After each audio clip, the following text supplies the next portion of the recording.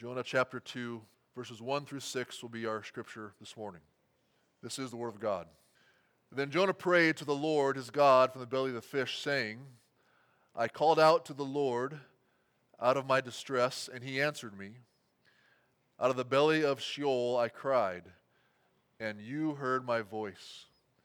For you cast me into the deep, into the heart of the seas, and the flood surrounded me. All your waves and your billows passed over me.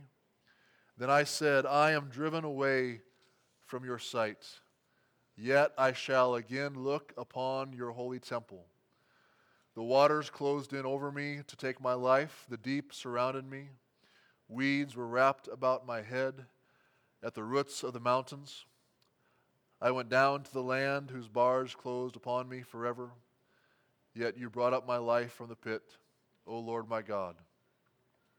When my life was fainting away, I remembered the Lord, and my prayer came to you into your holy temple.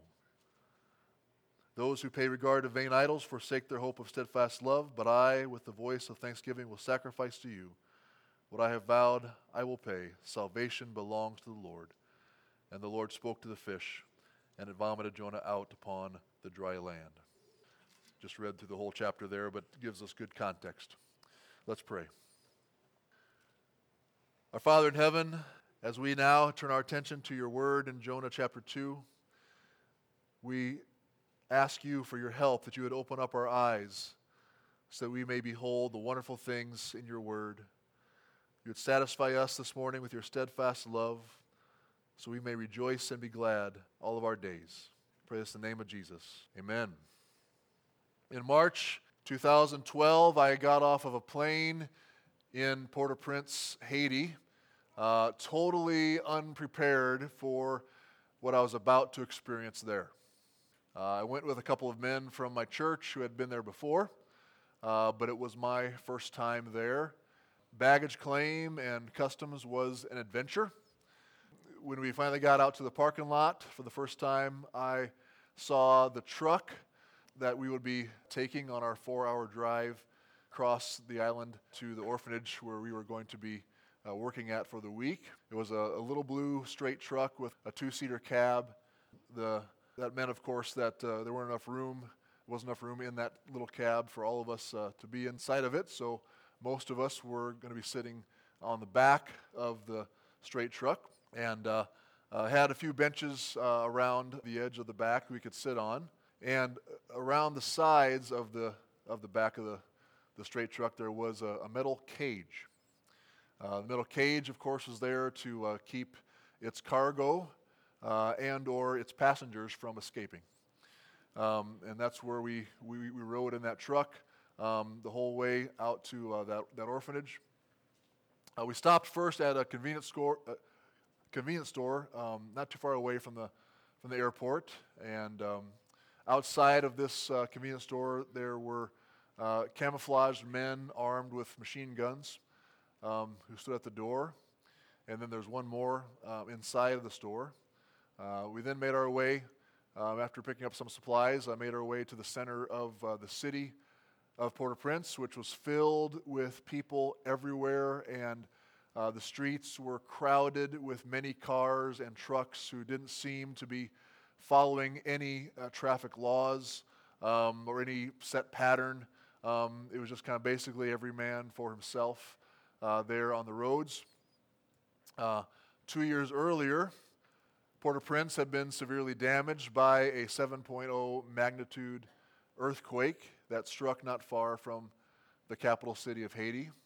So as we drove through the city, it seemed to me like almost every building was damaged, with many of the buildings completely destroyed. Our driver intentionally took us by some of the main sites of the city that we had heard about through our media news outlets. When the earthquake happened, we saw the presidential palace in Haiti. 2 years later, was still in ruins. One of the major domes in that presidential palace was kind of off of its foundation, just kind of hanging over the top of the building. Nothing had been done to it since the earthquake. We also saw the Port-au-Prince Cathedral, which had its roof completely collapsed into it. And I just looked up on the internet this week, and nothing's been done to that building either. It's still as it was. It's still in ruins, not been torn down or repaired. And that was kind of like most of what I saw in that city. It had suffered an incredible amount of damage. It didn't seem like anything had been repaired. And instead of repairing these concrete and stucco structures, they had just put up a bunch of tents, thousands of tents along the edges of the city. Blue tent cities and then white tent cities all around the city. What I remember more about that drive through the city of Port-au-Prince, though, wasn't what I saw, it was what I smelled. The stench of that city was overwhelming. The exhaust fumes of burning gas and oil. For most of the tent cities, they did not have proper sanitation. So the smell of human and animal waste hung in the air. And being completely surrounded by so many collapsed and abandoned buildings, who knows what else was contributing to the smell of that city, it just made me nauseous as we're driving through it. So in my first few hours in Haiti, I had never felt so far away from my family. Never felt so far away from my country and everything else that gave me comfort. I witnessed devastation, destruction, and despair as I had never seen before. Even though our guide, who had been in Haiti immediately following the 2010 earthquake, kept telling us how much better everything looked compared to what it was like then. On the streets of Port-au-Prince, I saw person after person who looked malnourished, with eyes that appeared sunken in, who had looks of desperation on their faces, and yet in my time there, I also witnessed the joy of the little orphan girls who were being loved and cared for by an orphanage managed and supported by Christians. These girls couldn't speak English, but would excitedly talk to me and help me to wash my hands whenever we came in for lunch, and they would exuberantly sing and dance to praise songs in their chapel services and would recite memory verses in their Creole language, which declared the hope that is only found in Jesus Christ. So I came away from that experience with a full heart as I saw that even in the lowliest of places, God's presence was clearly evident. And that's what our main theme from our passage this morning is. Even in the lowest of lows, we are not beyond the reach of God's grace. Even in the lowest of lows, we are not beyond the reach of God's grace. So this is what we find here in chapter 2. Jonah, chapter 2, he is in the lowest of places, the darkest of places. And yet, as he tells us in these verses, he was not beyond the reach of God's saving hand. When he was beyond the reach of any man who would have been able to help him, God was there, and God was incredibly gracious to him. So there are three main things that we will meditate on from this passage this morning. Two that are directly in the passage, and the third is something the passage is pointing us toward. So first, we'll look at down in the depths of distress, then returning to the Lord, and then finally the one who sent, or the one who went into the depths for us. So first, down in the depths of distress. Jonah 2, verses 1 through 6 here.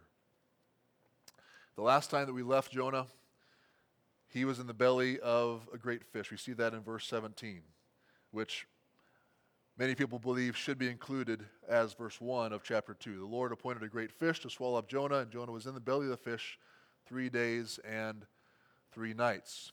We, of course, often tell the story of Jonah being in the belly of a whale, but in fact, the text never says whale, it just says a great fish. Could be a whale. We're not told exactly what kind of fish it was. It was a great fish, a huge fish.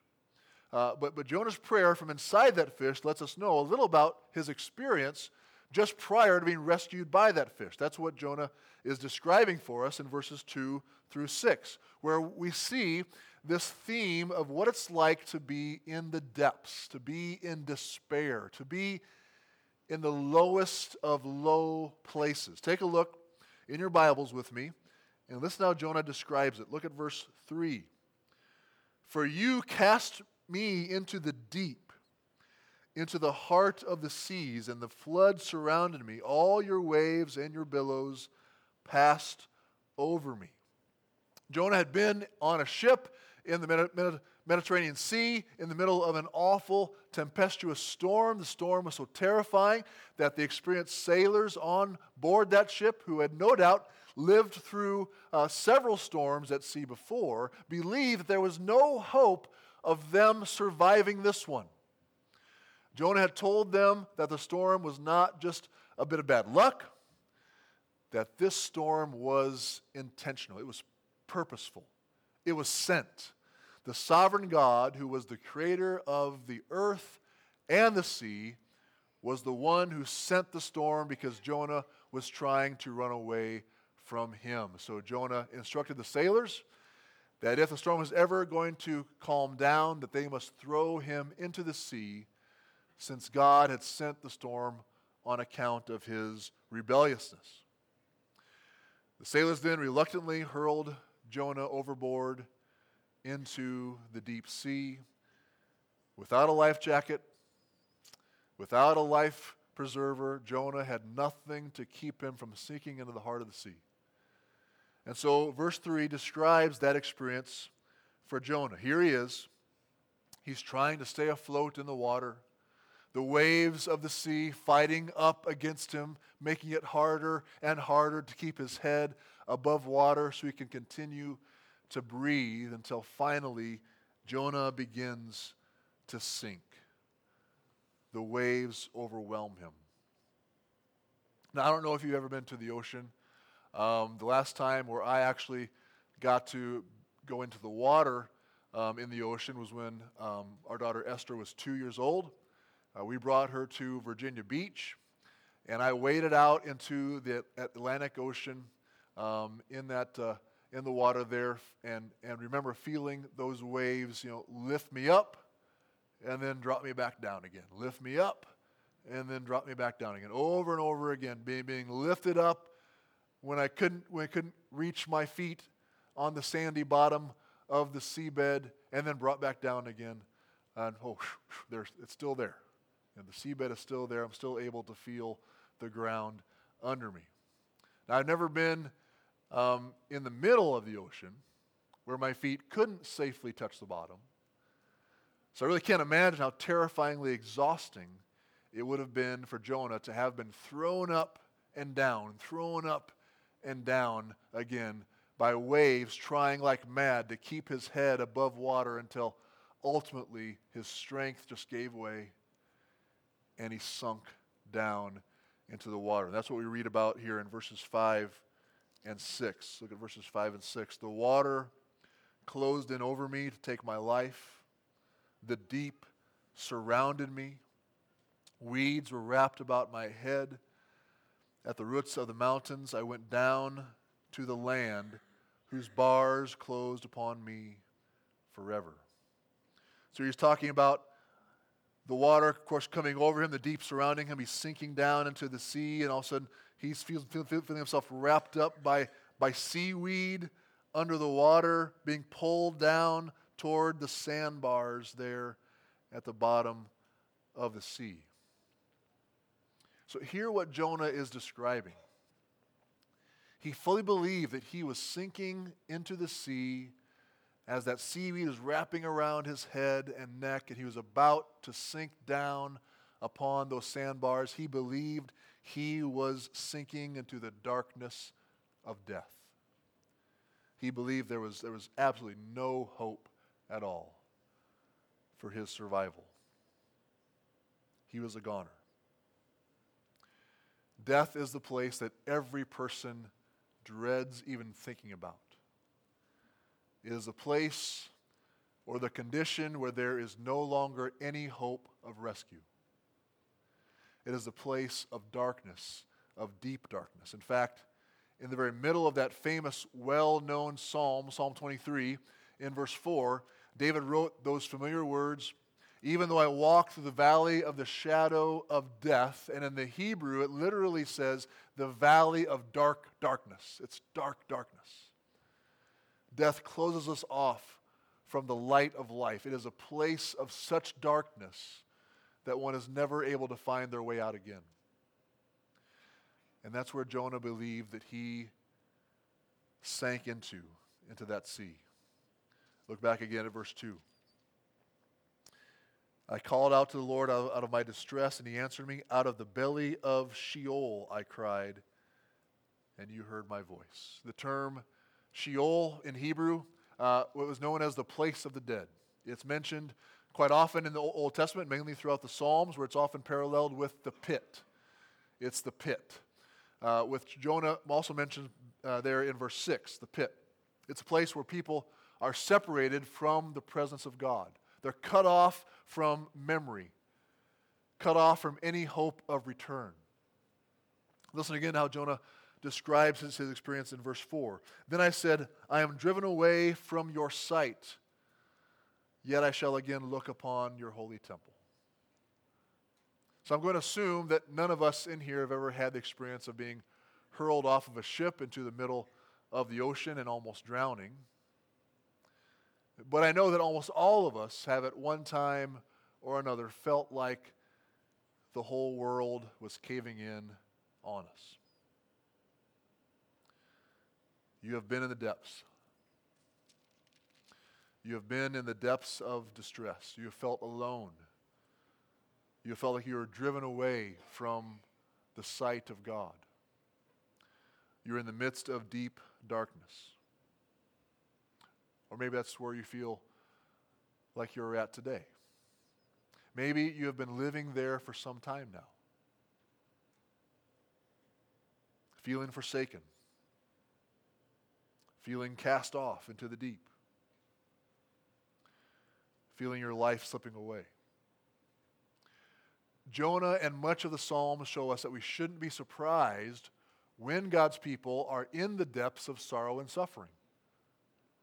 That in fact, it's a normal part of being one of God's people. I mean, here are just a few examples that we find in the Psalms of God's people describing this. Here, King David describes it in Psalm 18, verses 4 through 6. He says, the cords of death encompassed me, the torrents of destruction assailed me, the cords of Sheol, there's that word again, place of the dead, the cords of Sheol entangled me, the snares of death confronted me. In my distress, I called upon the Lord. To my God, I cried for help. And then in Psalm 88, verses 3 through 4, again, one of God's people describing his experience. For my soul is full of troubles, and my life draws near to Sheol. I am counted among those who go down to the pit. I am a man who has no strength. And then Psalm 116, verse 3. The snares of death encompassed me. The pangs of Sheol laid hold on me. I suffered distress and anguish. Then I called on the name of the Lord. O Lord, I pray, deliver my soul. So God's people often find they find their troubles beating on them like waves of the sea. And they feel more and more disoriented as they're going through that experience. Like they can't feel the bottom. Like they have nothing to stand on. Like they aren't in control anymore. Like the current of disappointment, the current of sorrow, or failing health is pulling them further and further away from the shoreline. So what do God's people do then? What can we do? Well, as you saw in those Psalms that I quoted from, they cried out to the Lord. They called out to the Lord for help. We pray. Again, as verse 2 says, from Jonah 2, I called out to the Lord out of my distress, and he answered me. Out of the belly of Sheol I cried, and you heard my voice. Late one night this week, I read from Psalm chapter 9 with my son Luther before he went to bed. And I was thinking about the sermon, had Jonah in the belly of Sheol on my mind, and reading Psalm 9, these verses just struck me as exactly what we need to hear when we are in the depths of distress. Here's Psalm 9, verses 9 and 10. The Lord is a stronghold for the oppressed, a stronghold in times of trouble. And those who know your name put their trust in you. For you, O Lord, have not forsaken those who seek you. So those are some verses that maybe you should put in your phone. Highlight in the Notes app of your phone. Put it somewhere. Write it on a card. Have those verses or verses like them available for when you need them.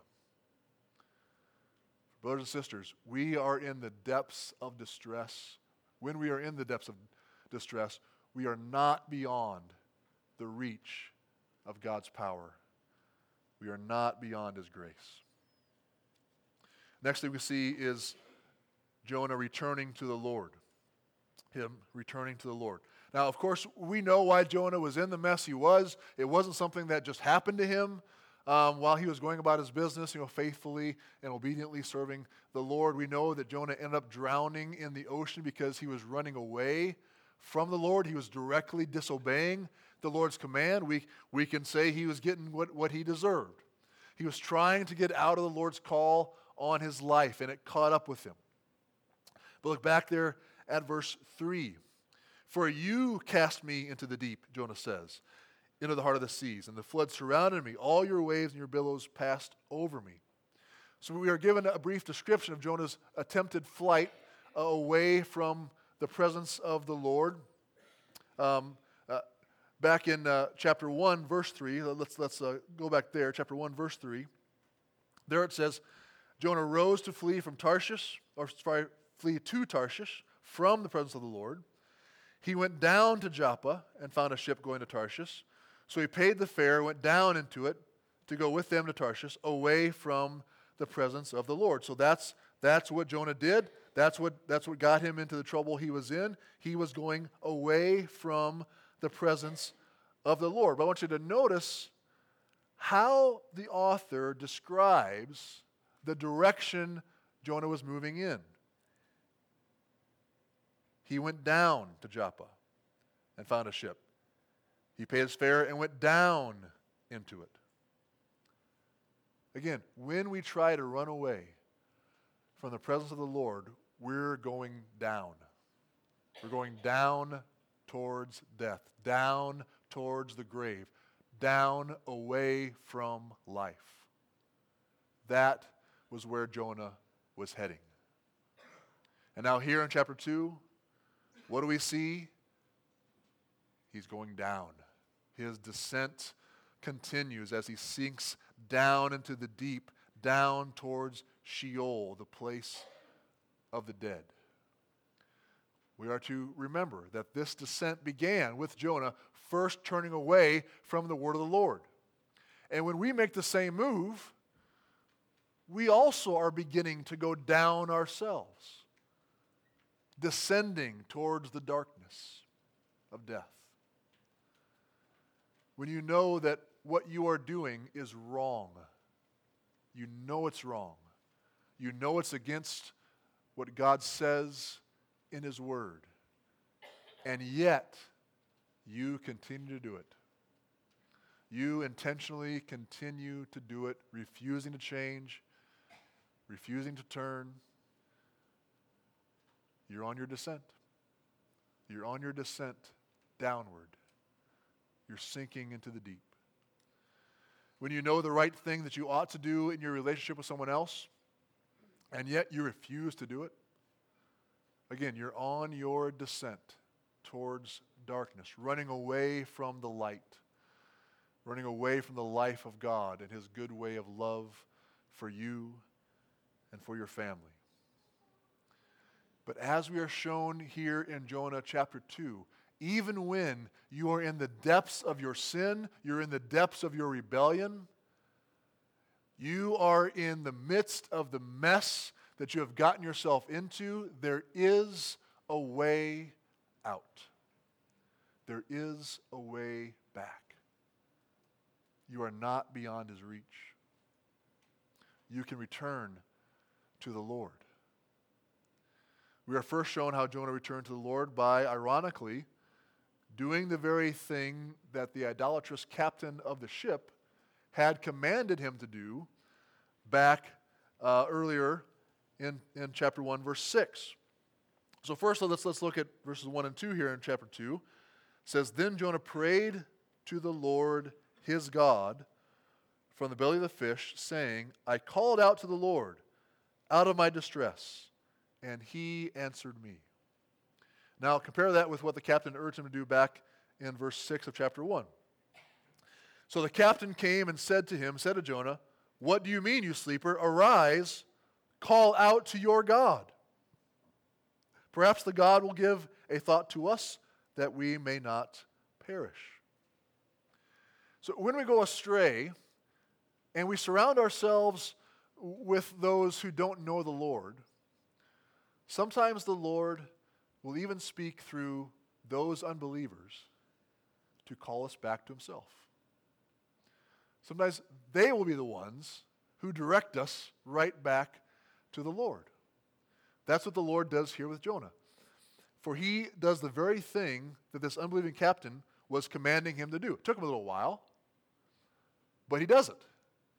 He prayed to the Lord his God. He called out to the Lord out of his distress, and the Lord answered him. So Jonah returned to the Lord, and the first step he took back was prayer. It was a cry for help.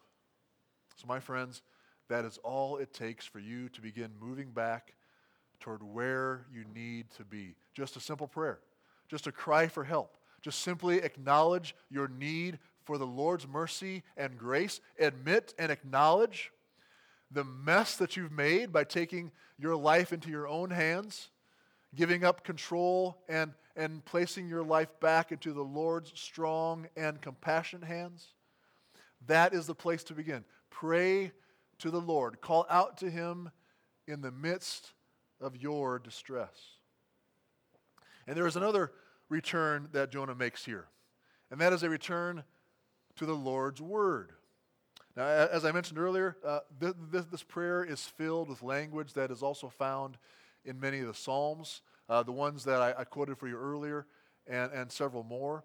And the Psalms are just reflections upon the covenant promises that the Lord had made to the patriarchs in the first 5 books of the Bible, known as the Pentateuch. Jonah called to mind those Psalms. He remembered those promises of God towards his people. He knew that if he called to the Lord out of his distress, that the Lord would answer him.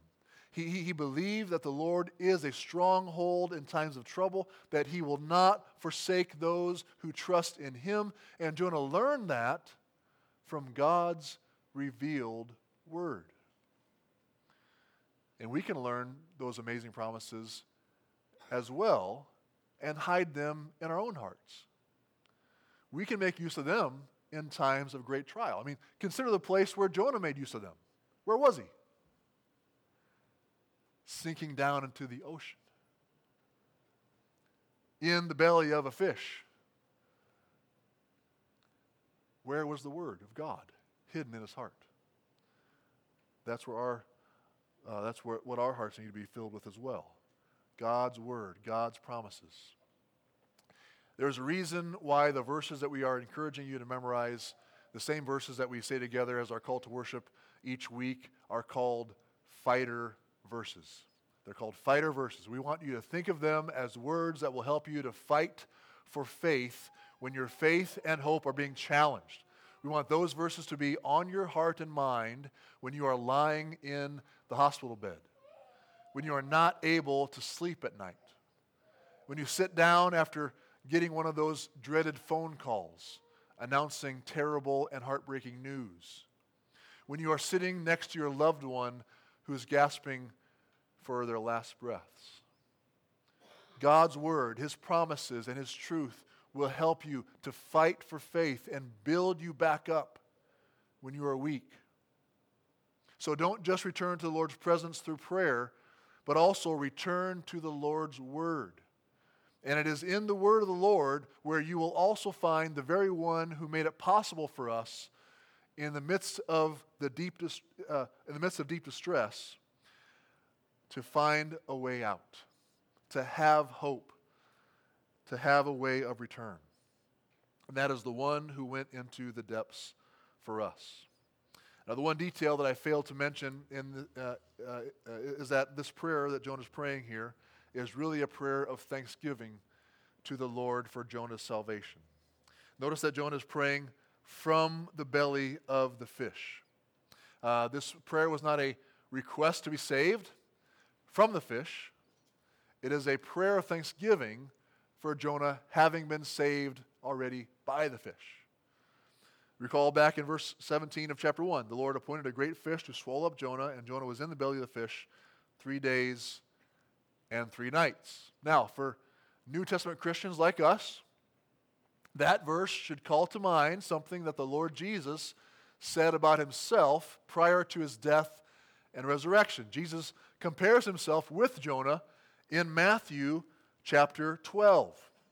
So in Matthew chapter 12, we have some scribes and Pharisees challenging Jesus to provide for them a sign to prove that he really was the Messiah.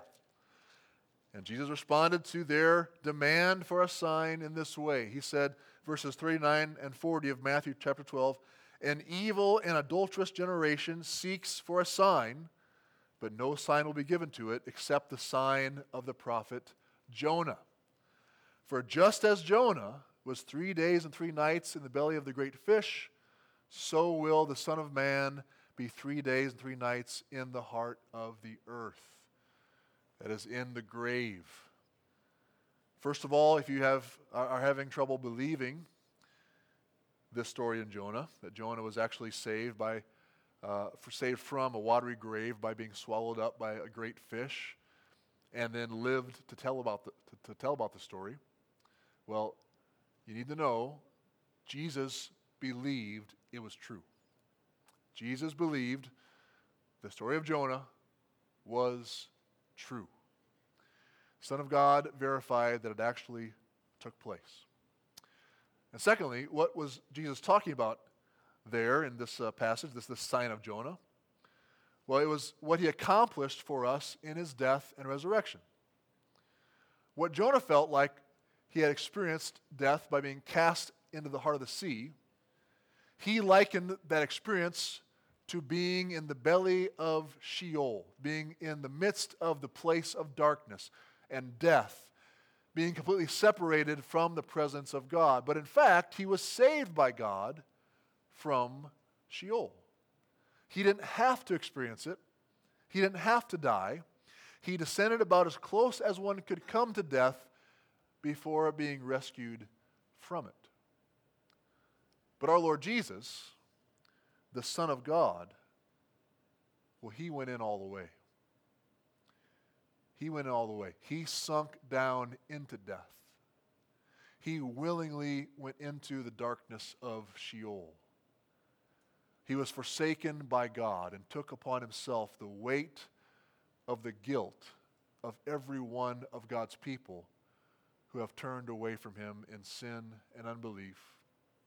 And he took those sins, he took them as far away from us as he could, all the way into Sheol, all the way into the grave. And just as Jonah experienced a resurrection by being thrown back on dry land, out of the clutches of death and the sea, so our Lord Jesus was raised again on the third day. He walked out of the grave, proving once and for all that the grave is not beyond the power of God. So, my friends, the one main reason why you can have hope when you are in the midst of the deepest and darkest times of distress is because Jesus has already been there for you. The reason why you will never have to experience the worst suffering that you could imagine, the suffering of God's wrath in hell, forever separated from His love and grace, is because Christ already suffered what your sins deserve in His death on the cross for you. He went through the agony. He endured the shame. He suffered through the darkness. He was cast out and forsaken by God His Father, so that all those who know His name, who put their trust in Him, will never be forsaken, will never be cast out of God's presence. For you know, O Lord, for you, O Lord, have not forsaken those who seek you. Because Jesus was forsaken for us, the Lord will never forsake those who seek Him. So are you among those who know this? Are you among those who trust in this promise? Do you believe that your acceptance before God depends entirely upon what Jesus Christ suffered for you? If you are, well, then you are the ones who will celebrate with us around the Lord's table this morning.